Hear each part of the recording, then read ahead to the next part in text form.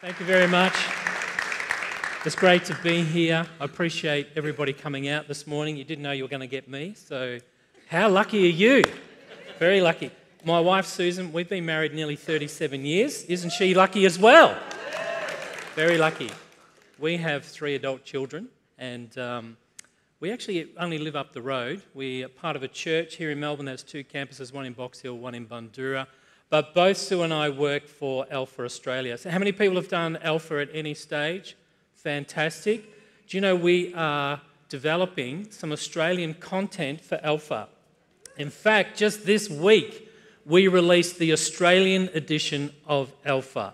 So over summer, we were filming some street talks, so just interviewing people on the street about what they think about faith. Is there a God? If God exists, what question would you want to ask him? What is prayer? You know, all those sort of things. And we have edited that in to the regular Alpha film series with Nicky Gumbel. So if you've never done Alpha at any stage, I'd love for you to do it. It's an easy invite to ask someone who's never thought about God or have never had a conversation. Do you know, McCrindle did some research recently and they found out that 49% of Australians don't have a spiritual conversation in a single year, but they want to. No one's actually talking to them. And so it's actually not a hard thing to invite. In our church here in Melbourne, we run Alpha twice a year. We kicked it off last week straight after Easter, and it's going very, very well. It's such an easy thing to run because all the gospel presentations done on video, and all you do is provide some food and also have an open discussion without any judgment. So I'll show you a little clip of our new version called the Aussie edition of the Alpha film series. Thank you. In the modern world, there's not much space for life's big questions. I don't know. Where am I going in the future? Not much time set aside for, why am I here? I think we weren't actually made for this life, we were made for a life beyond this. Is there more to life than this? Some people dream of finding happiness through money. Shopping all the time. Something awakened in me. It was a realization I would never find happiness where I was looking for it. Where's God in all of this? I believe humanity needs to believe in something. Why do bad things happen? What's the deepest human need? Why create the world? We all have different perspectives on the meaning of life. I don't know. There's got to be more to it. I've seen more than that. Alpha is a place where you can be yourself, say what you think, and challenge everything. Each episode unpacks a new topic and gives you time to explore what you think. Try Alpha.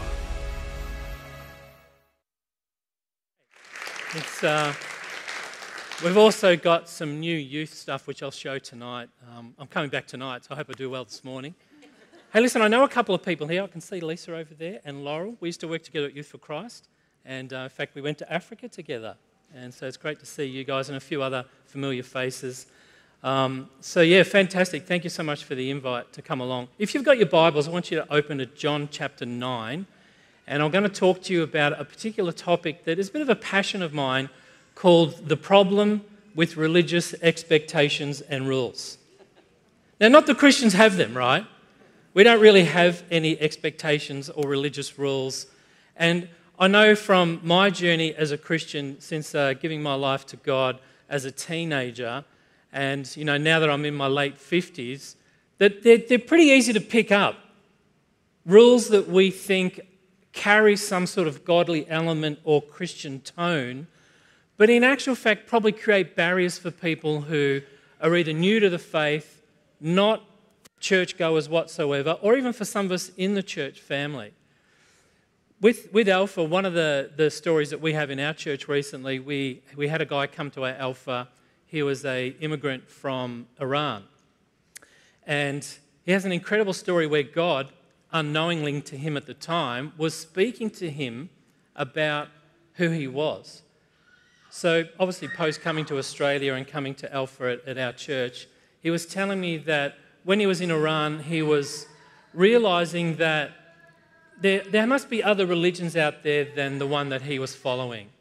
And so he did all this research trying to find out, you know, which God really does exist. Then he thought, I'm going to go to another country. Now, how's this, right? I'm going to go to another country and find out what other gods are out there. That was his thinking. So he applied to a couple of countries, got accepted to come to Australia, and he loves to do a little bit of swimming as exercise. So only been here a few months, went to the local swimming pool. He went up to the lifeguard at the swimming pool here in Melbourne and said to him, "What sort of God do you follow?" Can you imagine? This man was not a Christian. And he goes, "Oh, I don't know." Typical sort of Aussie male, "I don't know." Go and ask that guy over there, pointing to one of the congregation members from our church. He goes to something. Go and ask him. So he did. He went up and asked the same sort of question. What sort of God do Australians follow?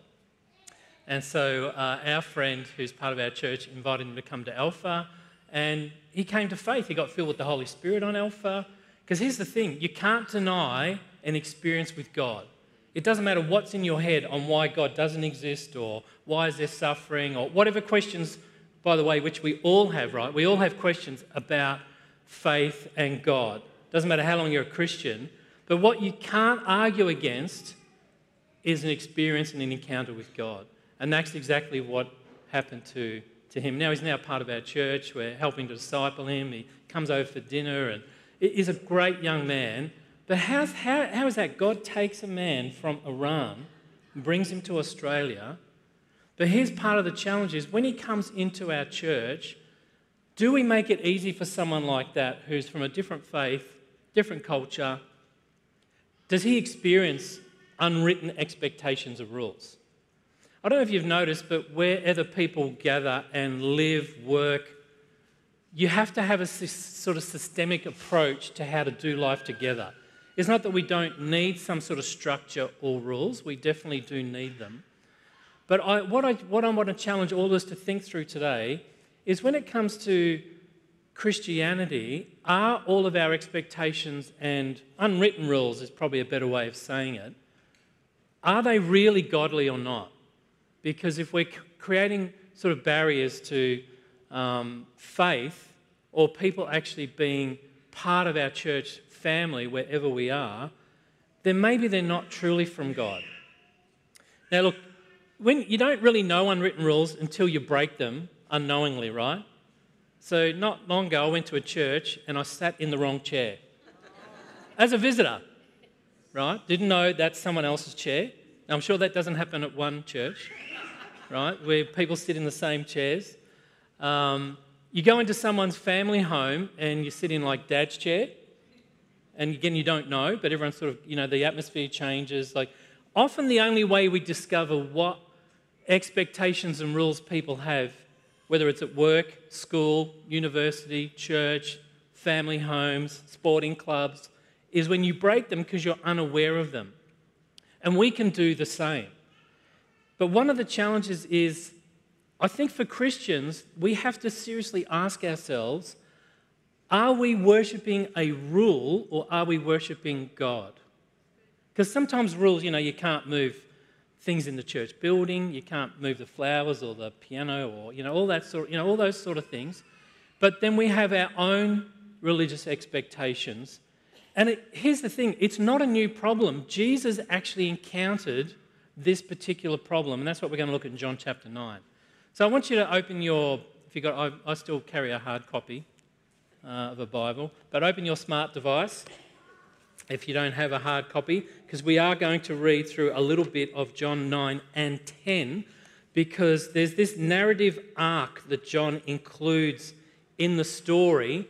He wants us to understand the issue that creates this sort of dilemma or drama that Jesus ends up quoting some things that we probably already know. If you've been in church life for any length of time, you would have heard John 10:10.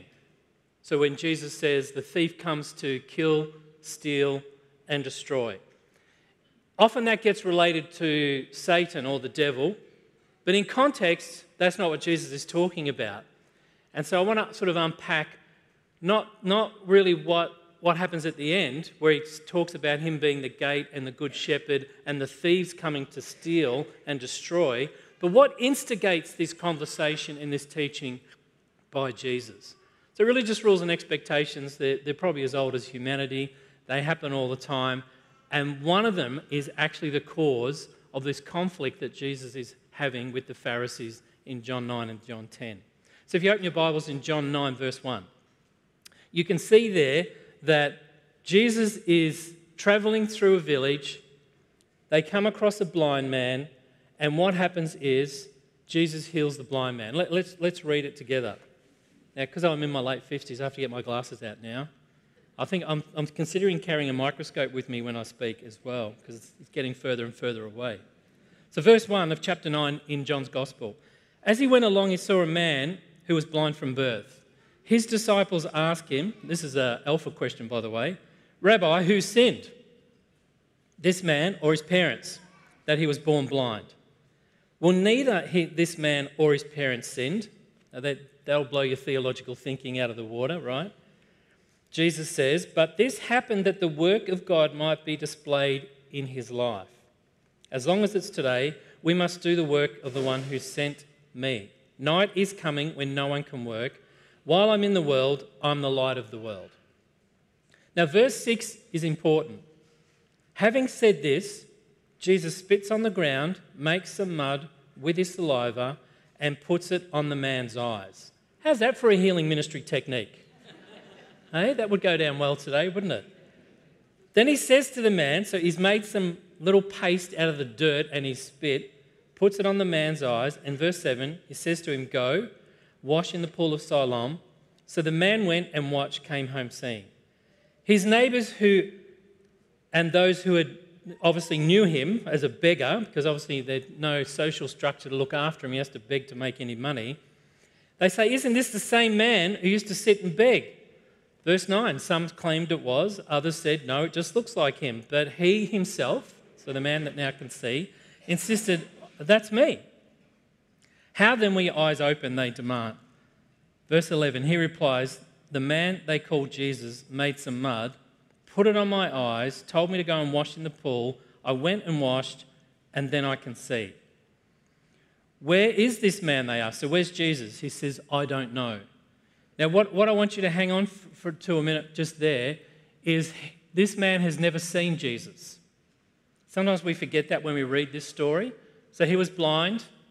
Jesus makes some mud out of his spit and the dirt, puts it on his eyes. He still can't see, tells him to go and wash. Jesus doesn't go with him. The man goes and washes, his eyes are open. He knows who it was that healed him, but he's never actually seen him. So when his friends and village neighbours say, well, where is this Jesus? He says, well, I don't know. He couldn't even recognise him. Verse 13 is interesting, and here's really what we call a pivot. This is the drama that's going to clench the story here in verse 13. They bring this man to the Pharisees in verse 14. Now the day on which Jesus had made mud and opened his eyes was a Sabbath. Now, if you can, I want you to underline that or highlight that in your Bible. What John does, he doesn't tell us why that's important, because his original readers and those that were sharing his gospel in the first century knew why that was important, that the day on which Jesus made mud was a Sabbath. He doesn't explain it for us 2,000 years later. But here's the thing that we know from archaeology, discovering fragments of teachings by rabbis in the time of Jesus. The Pharisees had a list of rules and religious expectations that they enforced on every person who worshipped at the synagogue. They weren't actually in the Bible. They weren't in their Old Testament. They weren't part of the commandments. Now, we often hear about 10 commandments. There are actually 613 in total, much more than 10. There were 10 big ones, obviously. But the other ones were like ceremonial laws of cleansing, keeping themselves separate or holy. Effectively, before they enter into the promised land, they have to get this whole thing of the Egyptian culture out of them and only worship the one true God, Yahweh. And so a lot of those ceremonial laws, that 613 of them, were very important because it was part of them shifting out of the way they had been living in a culture that in Egypt that had many gods. Now, over the years, I'm not going to bash the Pharisees in a sense, because really they had a good intention. Over the years, what happened was, they were in exile after that. Jeremiah and Nehemiah, they come back, rebuilt the temple. Ezra is the one that re-delivers the word of God to them again when they return to Jerusalem.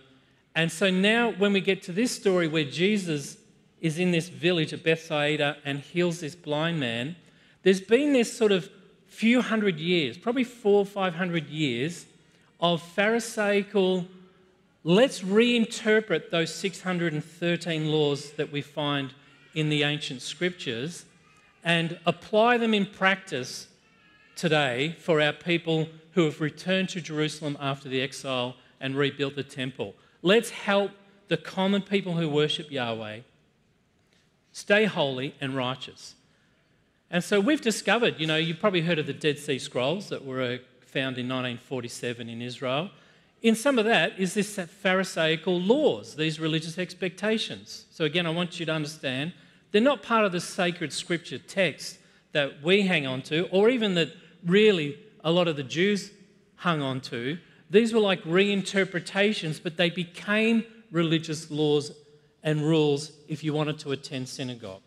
So I can tell you a couple of them that we know from discoveries of these ancient manuscripts and fragments of manuscripts. If you're a tailor, that was your living, and Sabbath kicks in at, dusk, so 6 p.m. on a Friday, and you had your sewing needle stuck in your pocket, you're breaking the Sabbath. So that was one of their laws, right? If Sabbath came on and you had not already lit your oil lamp to provide some light, you couldn't light it. So you spent Sabbath, the first part of Sabbath is dark, right? In the dark. If you got some mud on your clothing, and they only had one piece of clothing, not like us today, you couldn't actually scrape the mud off because that was work. They called it reaping. That's the way they interpret it. So you couldn't do that. You had to wait for the mud to dry, and then you had one chance to scrape it off. You're going to do it once.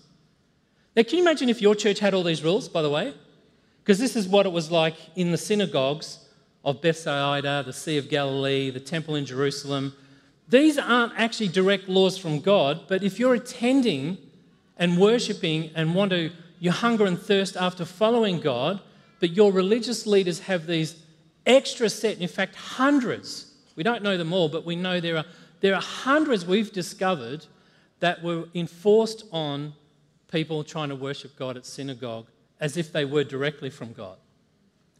Now, why is it important that Jesus made mud on the Sabbath? Well, one of the other rules we know is you could not make mud on the Sabbath.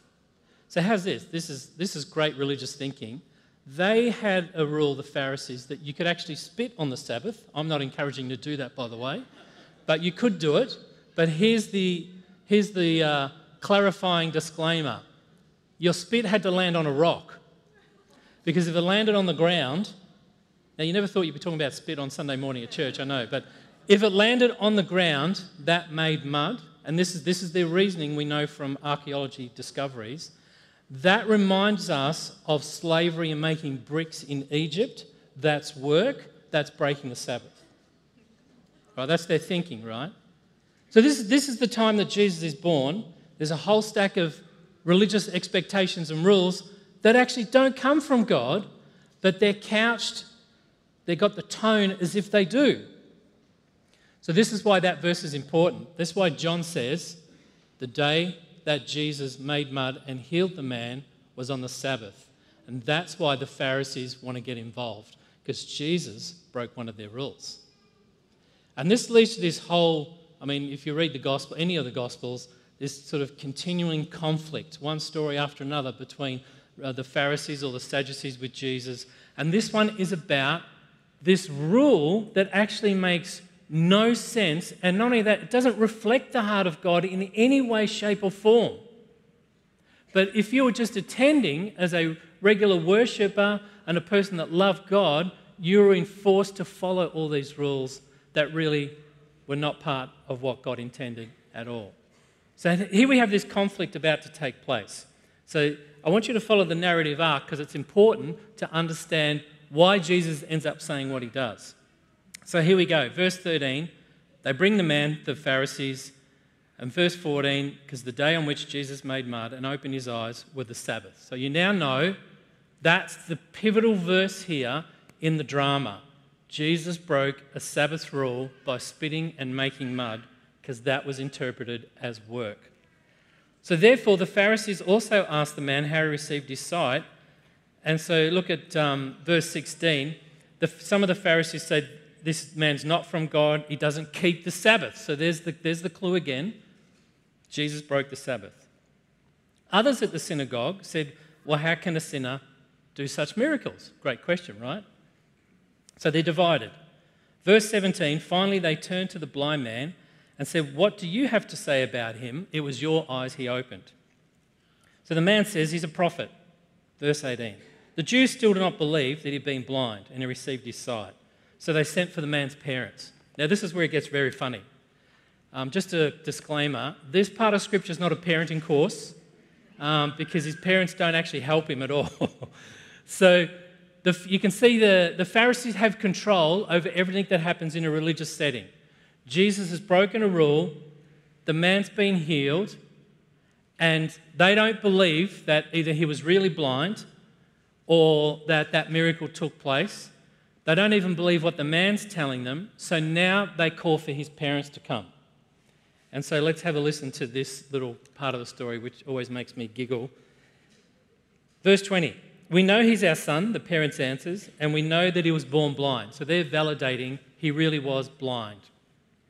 And verse 21, but how he can see or who opened his eyes, we don't know. They weren't with him. They say, ask him, he's an adult, right? He's of age. He speaks for himself. Now look at verse 22. His parents say this because they were afraid of the Jews, for already they had decided that anyone who acknowledges that Jesus was the Christ would be put out of synagogue. And that's why his parents said, ask him, he's of age.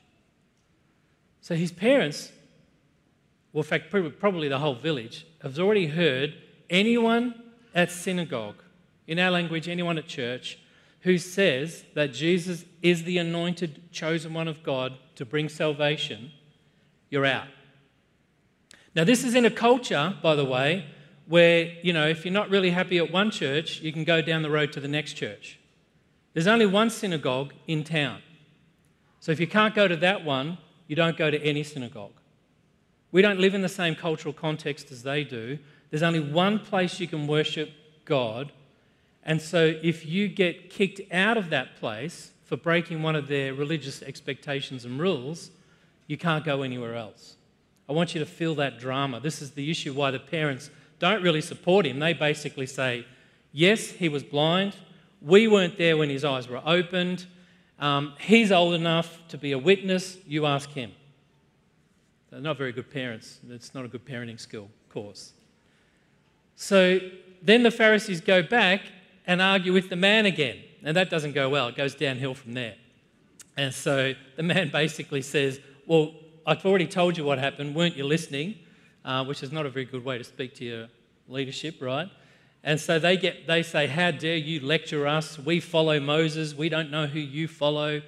And, you've got this great line towards the end of this argument where, look at verse 28, they hurl insults at the man. They say, you are his fellow disciples. We're disciples of Moses.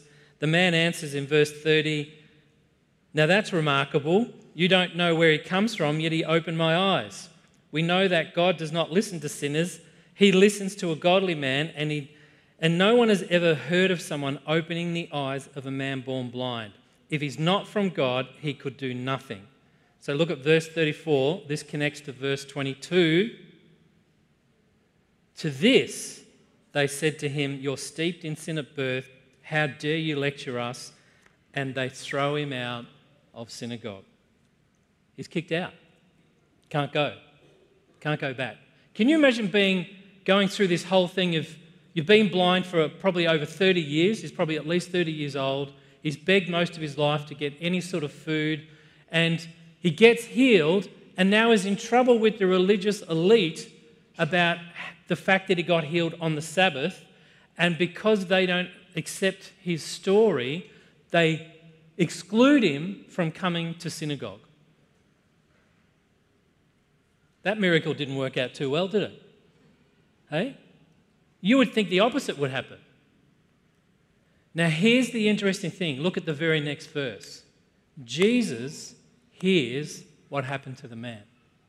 So Jesus is already off in another village, preaching, ministering, but word gets back to Jesus what happened to this man. And what really grabs my attention is Jesus representing God, knowing these are religious expectations, that rules that have nothing to do with God. Jesus stops what he's been doing and goes back and finds the man. That's pretty interesting, isn't it? Jesus is so concerned that he's been excluded from the one place he can worship the Father that he goes back to find the man. And so let's look at that. Jesus heard, verse 35, they'd thrown him out, and when he found him, he said, "Do you believe in the Son of Man?" Now he's talking to the man whose eyes he opened. The Son of Man is Jesus' favourite title for himself. We often call him the Son of God. That's in the Gospels. It's legitimate. But the common phrase he uses about himself is out of the book of Daniel, which is about the one that would come and deliver and bring salvation to the earth, Son of Man. Now, verse 36, the man who's been healed says, "Who is he, sir?" Now, remember, the man's never seen Jesus up until this conversation. We don't know if it's a few days later, a week later, a month later. We don't really know what the distance is between the man being thrown out of synagogue and can't go back to worship God and when Jesus actually gets back to find him. But we know that Jesus makes it a priority to go and find him. But he's never seen Jesus until today, till this part of the story. And so verse 37, he says, tell me who he is. Who is this Son of Man that I can believe? And Jesus says, now you've seen him. In fact, he is the one speaking with you. Jesus identifies himself. So the man says, Lord, I believed, and he worships Jesus. Now, look at this next verse. Jesus says, for judgment I've come into the world. Now listen to this way he uses language. So the blind will see, which is what happened literally, and those who see will become blind. Those who have religious rules and expectations, who think they're godly, who think they're being spiritual by excluding people from getting to God, they'll become blind. Now verse 40 is where we launch into this whole teaching around being the gate, the good shepherd, thieves. Some Pharisees who were in the crowd, they hear what Jesus says about being blind. Now here's a rule, never ask Jesus a question you don't really want the answer to, right? So verse 40 they say, what, are we blind too? Which of course is it's a question you know the answer to when you ask it. So Jesus says, well, if you were blind, you wouldn't be guilty. But the fact that you claim you can see, I'm telling you the truth, your guilt remains. Wow. I don't know about you, when I read that and I put myself in the Pharisees part of this story, because we can all sometimes go there unintentionally, sometimes intentionally, that cuts. Like that really convicts and goes deep. Because part of what we should be doing as a faith community, representing God right here in this part of Melbourne, is to reflect the love of God and not create rules that sound spiritual and Christian, but in fact keep people away from God. That's the problem with religious rules and expectations. And we know it through this whole drama that John's meticulously recorded each step of this story that leads to this teaching around Jesus saying, well, I'm the only gate. I'm the only good shepherd. And everyone else who says they are is a thief. That's the problem. So I've got a couple of things here. Have a look at these. 3 things that, there's probably more, but with time limited and stuff, we could really unpack this if we had a conversation. I've included a study guide if you want it. I'm sure your church will give it to you. I've handed it on to them. But these are things I think around why we should re-examine our own hearts and our own way of doing things as Christians, because, well, they just keep people away from God. I mean, in this story, he's kicked out. The man's kicked out of synagogue, and that's what makes Jesus go and find him, to re-include him, to bring him back and say, hey, that doesn't represent the Father. That doesn't represent me. And so Jesus wants to make sure that we are actually not keeping people away from God either intentionally or unintentionally. Another thing I thought of when I was reading this is most of our spiritual rules that we think come from God but don't, they're really blind, like the Pharisees in this story. I think this is what happens. Let me be honest here. It's not as if we sit down one day and think, how can we come up with a whole bunch of 150 new Christian rules? That's not our approach, right? But what happens is sometimes we try to manage things in a way that look and sound more Christian, but in actual fact, they make it very difficult for someone to access the Jesus that we know and the God that we worship. And it's unintentional, it sort of morphs. I think often, usually the original intent of any unwritten religious expectation, whether it's from your family or from a worshipping community, or whether it's, think of in a business or a workplace, any rule that becomes, well, it doesn't help anymore. At some point it probably served a purpose that was needed, but maybe today we should jettison and reject that because it no longer serves the purpose. And I think that dynamically, I think that's what happens. We set up rules that serves people in some way at that point in time, but then after that, if we elevate that rule to the position of where God is, but that rule is now actually hurting, harming, or excluding people, well, that rule's no longer serving a purpose. And in effect, we don't realise it, but we're worshipping the rule more than the God. So I think often they come out of good intention. So like historically, all these extra rules the Pharisees had came from the period where the second temple was built, and they're trying to help those coming back from Babylon to only follow Yahweh and to live a righteous life. So again, the intention's good. But over the centuries, before Jesus arrives on earth, they'd morphed into so many ridiculous rules that just excluded people, and they just don't reflect the love of God, for a start. And that's why, if you read chapter 10, which most Christians know very well, where Jesus says, I'm the only gate. Anyone who wants to come only has to come through me. And in fact, anyone else that comes or says they're the way in, they're a thief, a robber, and the effect of doing that is to kill and destroy. So Jesus is talking about the Pharisees' rules and religious expectations. So let me wrap it up for you, because really what I wanted to do, I hope you still love me at the end of this, by the way, but challenge you to think through, as I challenge myself, I never speak anything I've not wrestled with myself. It's one of my little rules in my head. But challenge yourself, what religious expectations and rules do I have? Because here's the issue. I think often we inherit them. So either if you're brought up in a Christian home, or maybe the first Christian group or community you connected with or belonged to, you just sort of take on the culture of that group. And we never stop to reassess, are they effective? And probably more importantly, do they reflect the love and the grace and mercy of God? Because we know at least in our heads, God is love. We know John 3:16, for God so loved who? The world. Not Christians, not Yahweh followers, everyone. So we often, I think we misread that verse. In fact, in Greek it says God loves the cosmos, his creation, that he sent his one and only Son. And again, there's a play on words there. It could also be interpreted in English as his unique Son. The main thing about God is his love. And we're all dependent on his grace, are we not?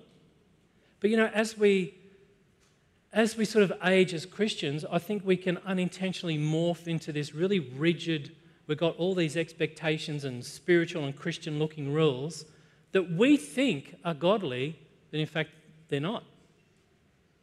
They don't elevate the love, the grace, and the mercy of God. And that's really what we should be all about. Now, do we need a system so we all know how we're going to worship together, how things function? Absolutely.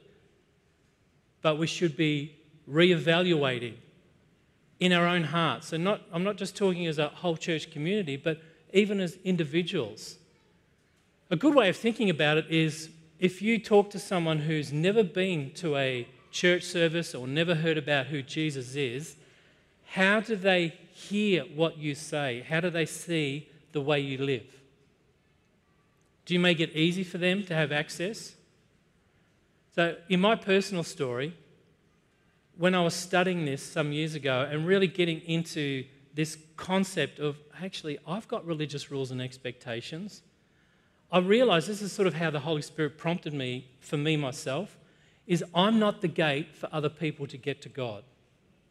I'm not the rule keeper, and neither should any one of us be. The only gate, according to Jesus, is Him. So let's be a little bit practical. That means you don't get to choose who comes in to Christianity and the kingdom of God. He does. But sometimes we can act like gatekeepers, unintentionally, but we've got all these things and that person doesn't do that, and why are they doing that, and they shouldn't be doing that as a Christian. We have a whole lot of religious rules and expectations, but I think when we do that, we unintentionally put ourselves in the role of being the gatekeeper. And you can read the rest of the chapter 10, where Jesus clearly says, I'm the only gate, I'm the good shepherd. In other words, there are bad shepherds. In this context, Pharisees with all their rules. But think about us. Think about you. We can be bad shepherds by having all these rules that don't reflect the love and grace of God. Just close your eyes for a moment. We're going to ask God to come and speak to us as individuals. Father, I pray, this is not just words. This is just not going through the motions as a service dedicated to worshipping you, but your Holy Spirit comes now and speaks to us as your children. My prayer is, Father, you would help us to eradicate, remove, reevaluate spiritual rules that maybe exist from our family of origin or maybe from previous communities of faith that don't reflect your love, grace, and mercy.